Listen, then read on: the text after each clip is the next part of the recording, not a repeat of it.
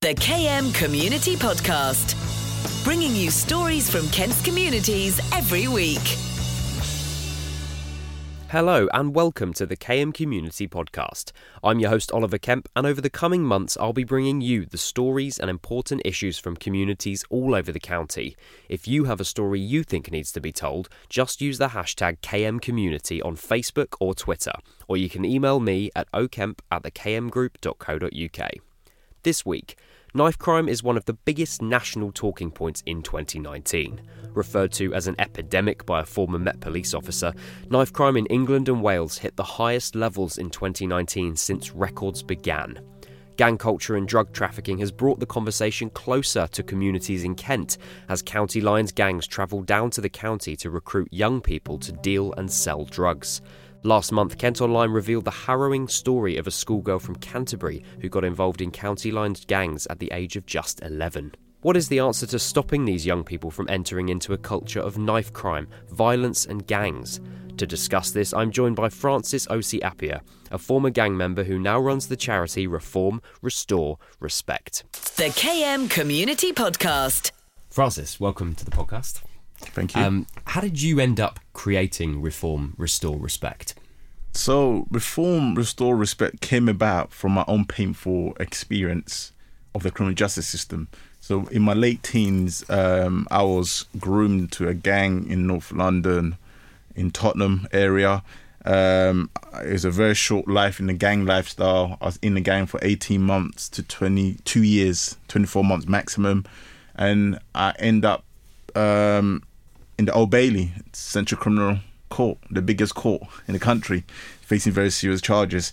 I was sent to prison with the gang for very serious offences of kidnapping, blackmail, drug offences of a rival drug dealer who owed the gang money. And it was my first time in prison. It was my first conviction. And that really opened my eyes. While I was in prison, I did a lot of soul searching. I applied myself back to education. I was an academic type of person anyway. And then I came out of prison. I thought, you know what? Wow, what a journey I've just been on. I don't want any young people similar to myself to go through this painful experience this journey I just went on. So that's how Reform, Restore, Respect came about. So I felt while I was in prison, if an ex-offender who served time came into my school in Wood Green in North London and told me what it's like to be in prison, the conditions, the impact of that criminal record and all of that stuff, I felt that would be enough to deter me, to open my eyes, give me the education that I need, the awareness. So that's how Reform Story. So I thought, I'm going to do that. I'm going to share my story. That would be my crusade. I want to reach out to as many young people as possible. I can't change everyone, but if I go into a secondary school, talk to a 1 year group, and I change even one, stop one person doing crime, I've done my job. That's a successful outcome for me. So that's how it came about, basically. And I mean, so when you were at school, there was no kind of initiatives like that to say, look, if you do get involved in this, this is what could happen to you. No, not at all. And I went to school in the 90s. I was in secondary school from 1992 to 1997, and there's no such initiative around that time. None whatsoever. And you say you did a lot of soul searching when you were in prison. What was there something specific? Was that like a catalyst? Was there something specific that made you go, I need to change my life now. I need to do this, and I need to do something that matters, that counts. I just didn't fit in. Looking at the characteristics and the identity of offenders in custody, every prison that I went to, prison officers always told me, what are you doing in here? And I had to scratch my head and, what do you mean, what am I doing in here? I'm serving time. Because, you don't belong in here, son. There's something special about you. You know, you're not a typical prisoner that we see every day in here. It's just your mannerism, the way you talk, you shouldn't be in here. I think you got caught up in the wrong crowd. I kept on hearing that message all the time. And then the turning point for me was when I went to the education department of the prison. I said, look, I want to do my degree. They said, well, you need to have your GCSEs, A-levels, whatnot. If you can prove that you've done that, get your parents to send that qualifications in, we can enroll you with the Open University. You can do distant learning and do your degree that way. And it happened. And you did health and social care, didn't you? I did health and social care. And that was the turning point for me. And the more I educate myself to that academic level, I felt, you know what, you cannot behave in a certain way with that knowledge. You know, it opens up your mind. And for me, those academic studies are, for me, better than offending behaviour courses that they give prisoners. Because offending behaviour courses help prisoners and criminals if they want to change. But if that person don't have that light bulb moment, that doesn't come on in their head, it's, I've had enough of this life, I want to change, those offending behaviour courses can't help them. But to educate yourself to a certain level, you just know as an educated person, you cannot behave in a certain way. It's not a society norm. So that's like an unlock, do you reckon? That's a way of unlocking maybe some of this, is to maybe to offer better programmes of education, but not necessarily programmes that are around not offending, but programmes that focus you on something completely different as a topic. Absolutely. And our prison service in the UK tend to believe that most offenders are below basic level education, and it's probably true. Research probably proves that. You know, they didn't go to school. You know, they got no qualification. They can't read or write, so they're giving them the most basic education. But every now and then, you have prisoners who are above that, who are actually quite educated and can go into higher learning and do academic stuff. You know, and the opportunities are there, and prisoners need to take those opportunities. You know, definitely. It's good to know those opportunities are available for people if they want to, because it's very, I'm sure it's very hard coming out of prison and thinking, what impact is this going to have? I mean, you said it yourself, it has a huge impact, massive, on your life when you come out. So a chance to try and get put back into the community, which is something that you're doing, and also educate yourself to a degree level, gives that opportunity. Absolutely. Yeah, no, definitely, I agree. I'm all for education, and that's another reason why Reform, Restore, Respect was set up for schools, because I know the power of education, how education opened the door for me. It was the key for me. It turned my life around. It removed me from gangs. So I thought, you know what? Not only that I want to reach out to young people, but I'm giving back to education. So education was my saviour. So that's another reason it linked back to Reform, Restore, Respect, set up. Yeah. Definitely. I want to go back briefly, Francis, to you were talking about, you heard a lot that you'd been caught up in these gangs. Do you think it's easy for young people to be easily swayed by some of this gang culture? It's easy to get caught up in that lifestyle? Yeah, I mean, I think society has changed from when we were growing up, and it's very tough for a young person growing up in any community now. The pressure is huge. You know, I remember when I was young, before I got caught up and got groomed into a gang, I was just a normal teenager, put my rucksack on my BMX, somehow have football under my arm, going to football training, and life wasn't that scary, you know, wasn't that risky. You know, I felt safe. You know, I had to walk from my council estate, walk 30-40 minutes to my school in Wood Green, and no one wouldn't harm me. But now society's not like that. You know, you could be innocent bystander walking and somebody can say, oh, you're part of a gang, actually you're not, and hurt you and stab you. You know, and also I think we live in a very globalized world now, globalization, where materialistic stuff, kids want the best of everything. They're very competitive. You know, they want the best iPhone, they want the best designer jeans, the best trainers. So when a gang comes along and offer a young person these incentives or this materialistic stuff, like, do this for me, you can have that trainers. Do this for me, I'll give you £100 a week. To a young person, their mentality, their mindset, they think even £100 a week is a lot of money, when actually it's not. They will jump at that opportunity. And that's the challenge we're facing with the county lines and all these gangs and drug dealing. You know, it's very, very tough for young people, but they want the best. They're very competitive, and they see it's a quick fix. You know, yeah, it's one of the issues. And what's is it about going into schools and explaining this stuff to them? Is that going to be enough, do you think, to make these kids realise I don't want to be involved in this? Because if, like you say, they are having the opportunity to have these trainers, or you'll get to do this thing, is that going to be enough? Because sometimes I think positions of authority, as a kid, people push against that. Exactly. You hit the nail on the head. This is why teachers can't deliver what I deliver. Because the kids see the teacher as an authoritative figure, somebody in power or position, so they're not going to listen to the teacher. Also, the teacher sees them every single day, Monday to Friday. It's like seeing your mum and dad not listening to your mum and dad. But when you come in like we do as a guest speaker, as a one-off stranger, and with my background, it makes me very credible. You know, I remember when we first started this initiative, this project in 2012, and I used to go into the schools. I never used to tell them at first hand, straight away, that I've been to prison, I've got a criminal record. A lot of the kids never used to believe me. They used to say, oh, yeah, you're just a police officer, undercover police officer, you're just a fireman. And then that made us review our project. And then we got a video from Met Police of actually my case, how they bought our gang. Wow. So that's the first thing I play in my introduction in every school I go into. So as soon as I play that, the whole assembly hall in every school goes quiet. Like, oh, for real, he has been to prison. Oh my gosh, he used to be a gangster. And they start saying all these things, but you don't hear a pin drop, Oliver. And at that point, when I hear that silence, yes, this is the time. I've got their ears. I've snatched their hearts. It's time for me to educate them now. And I start taking them through the whole assembly one by one. We talk about bullying, anti-bullying. We talk about anti-gangs. We talk about anti-knives, offensive weapons.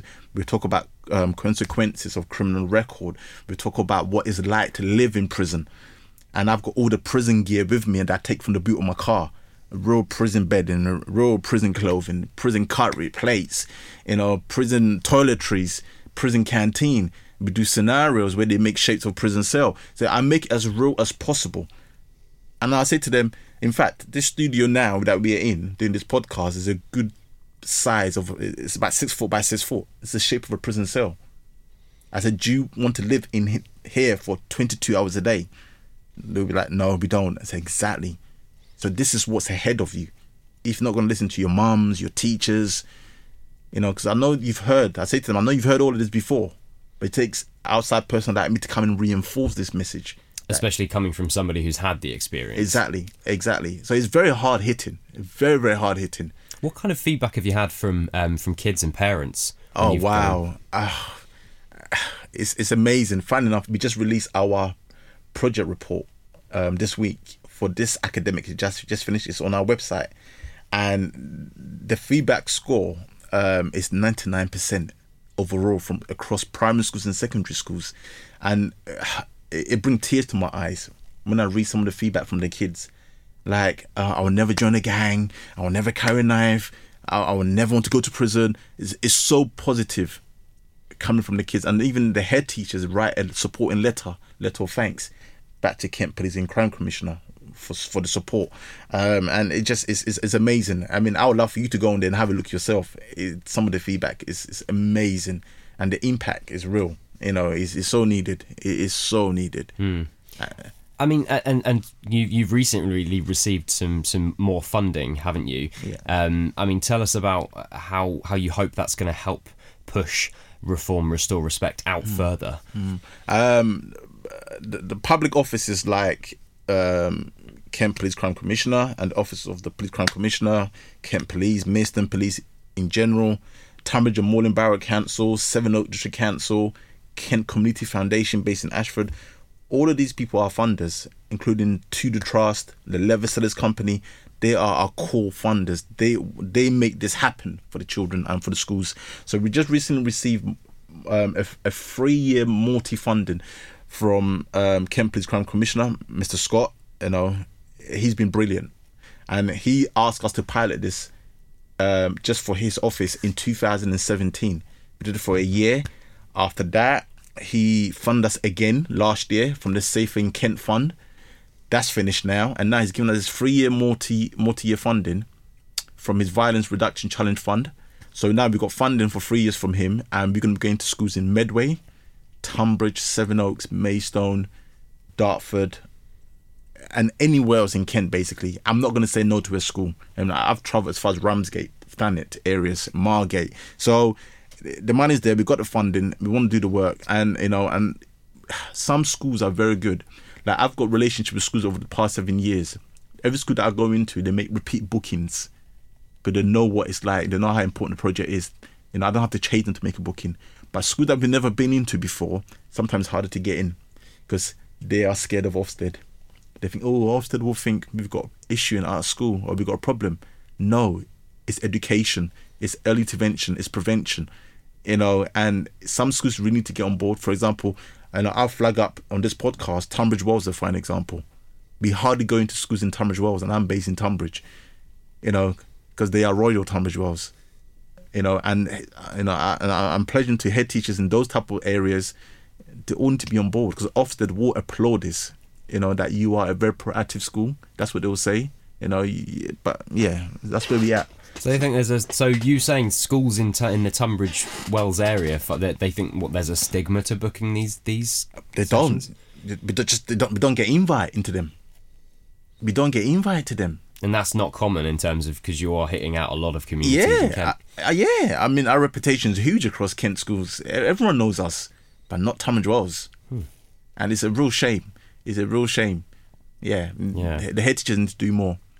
So a lot of what you are doing, it's prevention through understanding the issue of knife crime and gang violence. And I always I think this is an interesting discussion point, but the Knife Angel sculpture, which has been dubbed a national monument for violence and aggression, and for listeners that don't know, it's a huge sculpture made of blunted blades that have been seized, and it's travelled up and down the country. It's going to be in Medway in the Rochester Cathedral Gardens on the 2nd of September.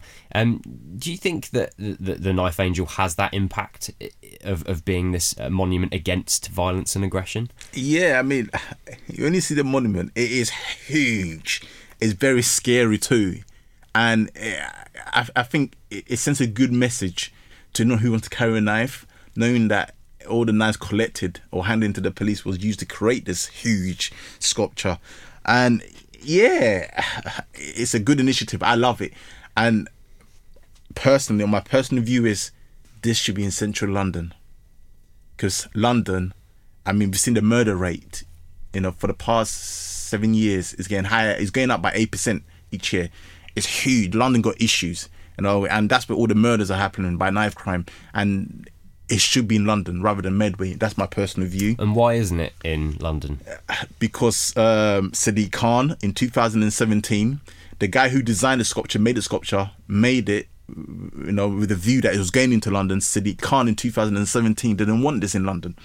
So the guy who made it, his family's from up north, from Liverpool, Manchester area. So he said, okay, I'll send up to north then. So that's why he's been travelling from north to the Midlands, Birmingham, now he's making his way down to the south. And it's bizarre and it's bonkers why Sadiq Khan doesn't want this in London when London's got major issues. Kent and Medway, we've got our issues and our challenges, but for me, again, I'm a great believer that it's a safe place to work. It's a safe place to live. We've got issues, but it's not as bad as London. So it would be beneficial for London to have this sculpture. So that's my view on it. But it's a brilliant thing. It's a brilliant initiative. Yeah. If you take one look at it, it makes you think. Definitely. Very, very, very visual project. Very visual. It's very, very good. It's funny. It seems like there's been a number of stories recently, and I think obviously it's a response to the high levels of knife crime that we've seen in the last 2 years. Specifically, this year it's been very high in London. Yeah. And this new initiative that came out last week was to use chicken boxes as a method of deterring knife crime. There was this hashtag knife free in these stories. I mean, tell us a bit about that initiative. My personal view is it's a waste of taxpayers' money. It's bizarre. I don't see the link between chicken shops and knife crime. I can't make the link. Or is the Home Office, is Priti Patel telling us that most kids that carry knives all go and eat in those type of shops? Is that what she's saying to us? It's very bizarre, and I think there's no need for it. I think those shops, is it Dixie Chicken Cottage, and I forgot the other one now. There's 3 of them. They're going to benefit from this. They're going to get money out of this by doing this initiative, but it's not going to. There will be no measures or outcomes that's going to come out of it. It's a waste of time. And if they're going to do something like that, it needs to be hard hitting. I want to see real life stories of people who's actually been stabbed and survived the stabbing, to put their stories on there. I want to see mothers who've lost their sons or daughters to knife crime, put their stories on there. That's more impactful. I don't just want to hear or see stories on a chicken box about how not to carry a knife, or it's not hard hitting. It's not going to achieve anything. It's a waste of taxpayers' money, and it's bizarre. And I was thinking about it the other day, and actually I thought, you know what? everything I'm seeing at the moment, there's a lot of announcements at the moment coming from Priti Patel. It feels like they're getting ready for an election to get people on their side. Like, we've been tough on crime, we've been tough on gangs, we've been tough on knife crime, and I think that's all they're doing, you know. And yeah, it's not right. The other day she made another announcement about I want prisoners to feel terror. I mean, when I saw that headline, I thought, wow, why would you want prisoners to feel terror? We believe in the criminal justice system. They commit a crime, they go through the system, the procedures, they get sentenced, they go to prison, they serve their time, we rehabilitate them, they come out. Why do you want them to feel terror?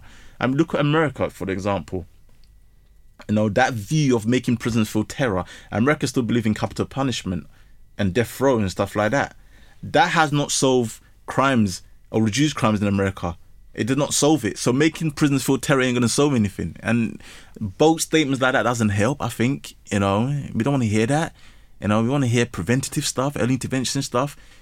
Yeah, definitely. Do you think that the knife-free stuff comes across as electioneering rather than anything else? Yeah, that's all they're doing. They're gearing up for election, I feel. And, you know, they're trying to make the public believe that this new government cabinet been set up by Mr. Johnson, they're going to go hard on crime, knife, gangs, all those issues.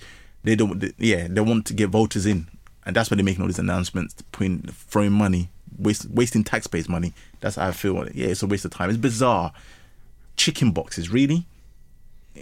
Yeah. And what would you do with that money that was put into the hashtag knife-free chicken boxes? What would be your alternative? Wow. You know how much work I can do with that money?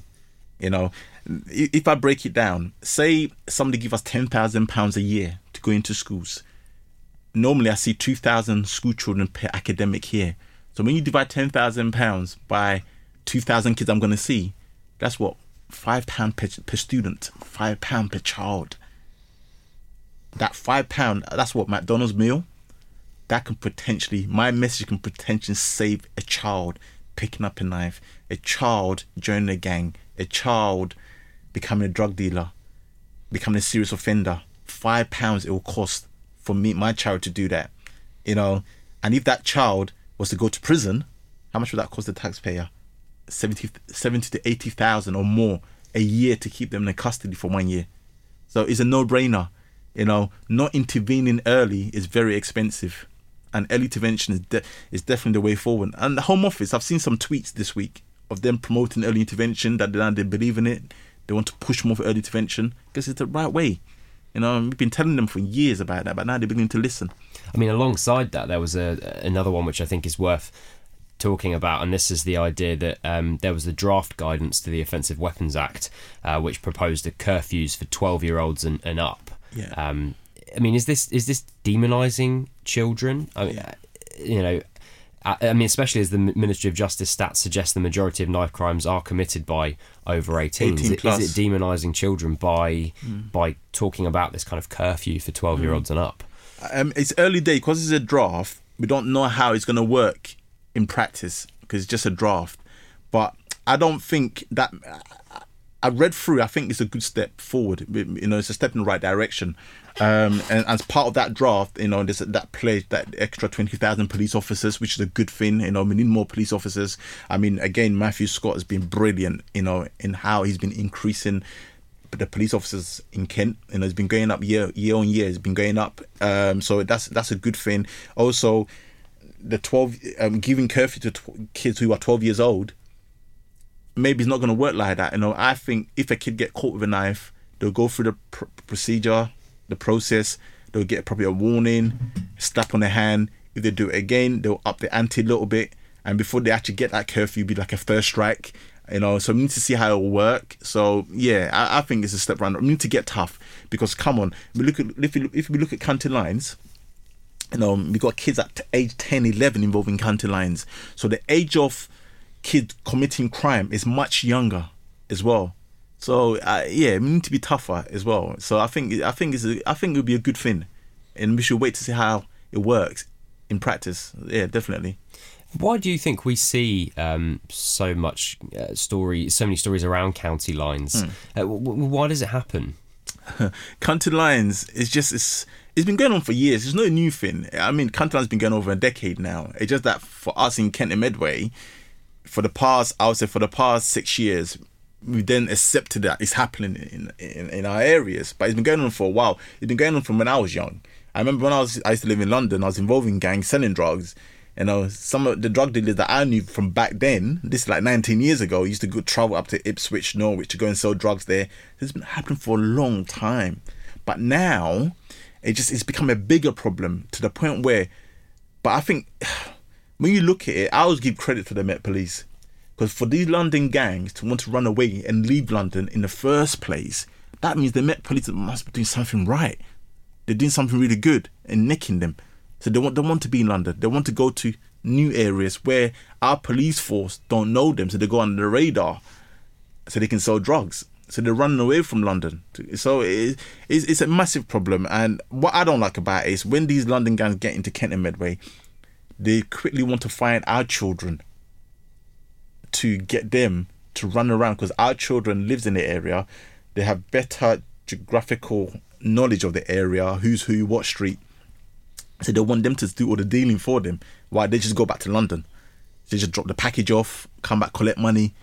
So that's what I don't like. So they're trying to get our kids involved in it, and we don't want that. And again, Kent Police has been brilliant in taking the fight back to them. I mean, you've seen some of the headlines recently. They're taking the fight back to them, getting to London. They're raiding people around here, and they send a big message that we're not having them. We don't want them in Kent and Medway. Yeah, definitely. And just lastly, Francis, you go out and speak to children in our communities, at schools, about the threat of knife crime, violence, gang violence. What's the kind of advice that you can give, or the kind of points you can give them to make sure they don't get involved in county lines gangs? I mean, my message to kids all the time is, it's short-lived. When you get involved in carrying a knife or drug dealing or in a gang, it's a very short life. It goes three ways. It's either you're going to get killed, somebody's going to seriously hurt or harm you, end up in prison, or 6 feet under, you've been in a grave, dead. It's very. So I say to them, it's not worth it. For me, it's that whole thing on social media, on YouTube, what these gangs portray. These drill music, grime music, they want to brainwash kids like that is the way of life. And I'm saying to them, it's not. A way of life is actually getting a job, having a career, going to work, having a family, getting a mortgage. So that's the message I give them, that life is very short-lived. You don't want that path. You don't want that path. If you want a good life, the purpose of life is the life of purpose. I keep telling kids in schools, if you want that life, stay away from that way of life. Don't copy what you see on YouTube, what you see, what you read, what you see on the news. It's not real. It's a facade. It's exactly that. It's a facade. It's just not real. And I'm very clear on that to the kids. Yeah. Francis, thank you very much. Thank you. The KM Community Podcast, bringing you stories from Kent's communities every week.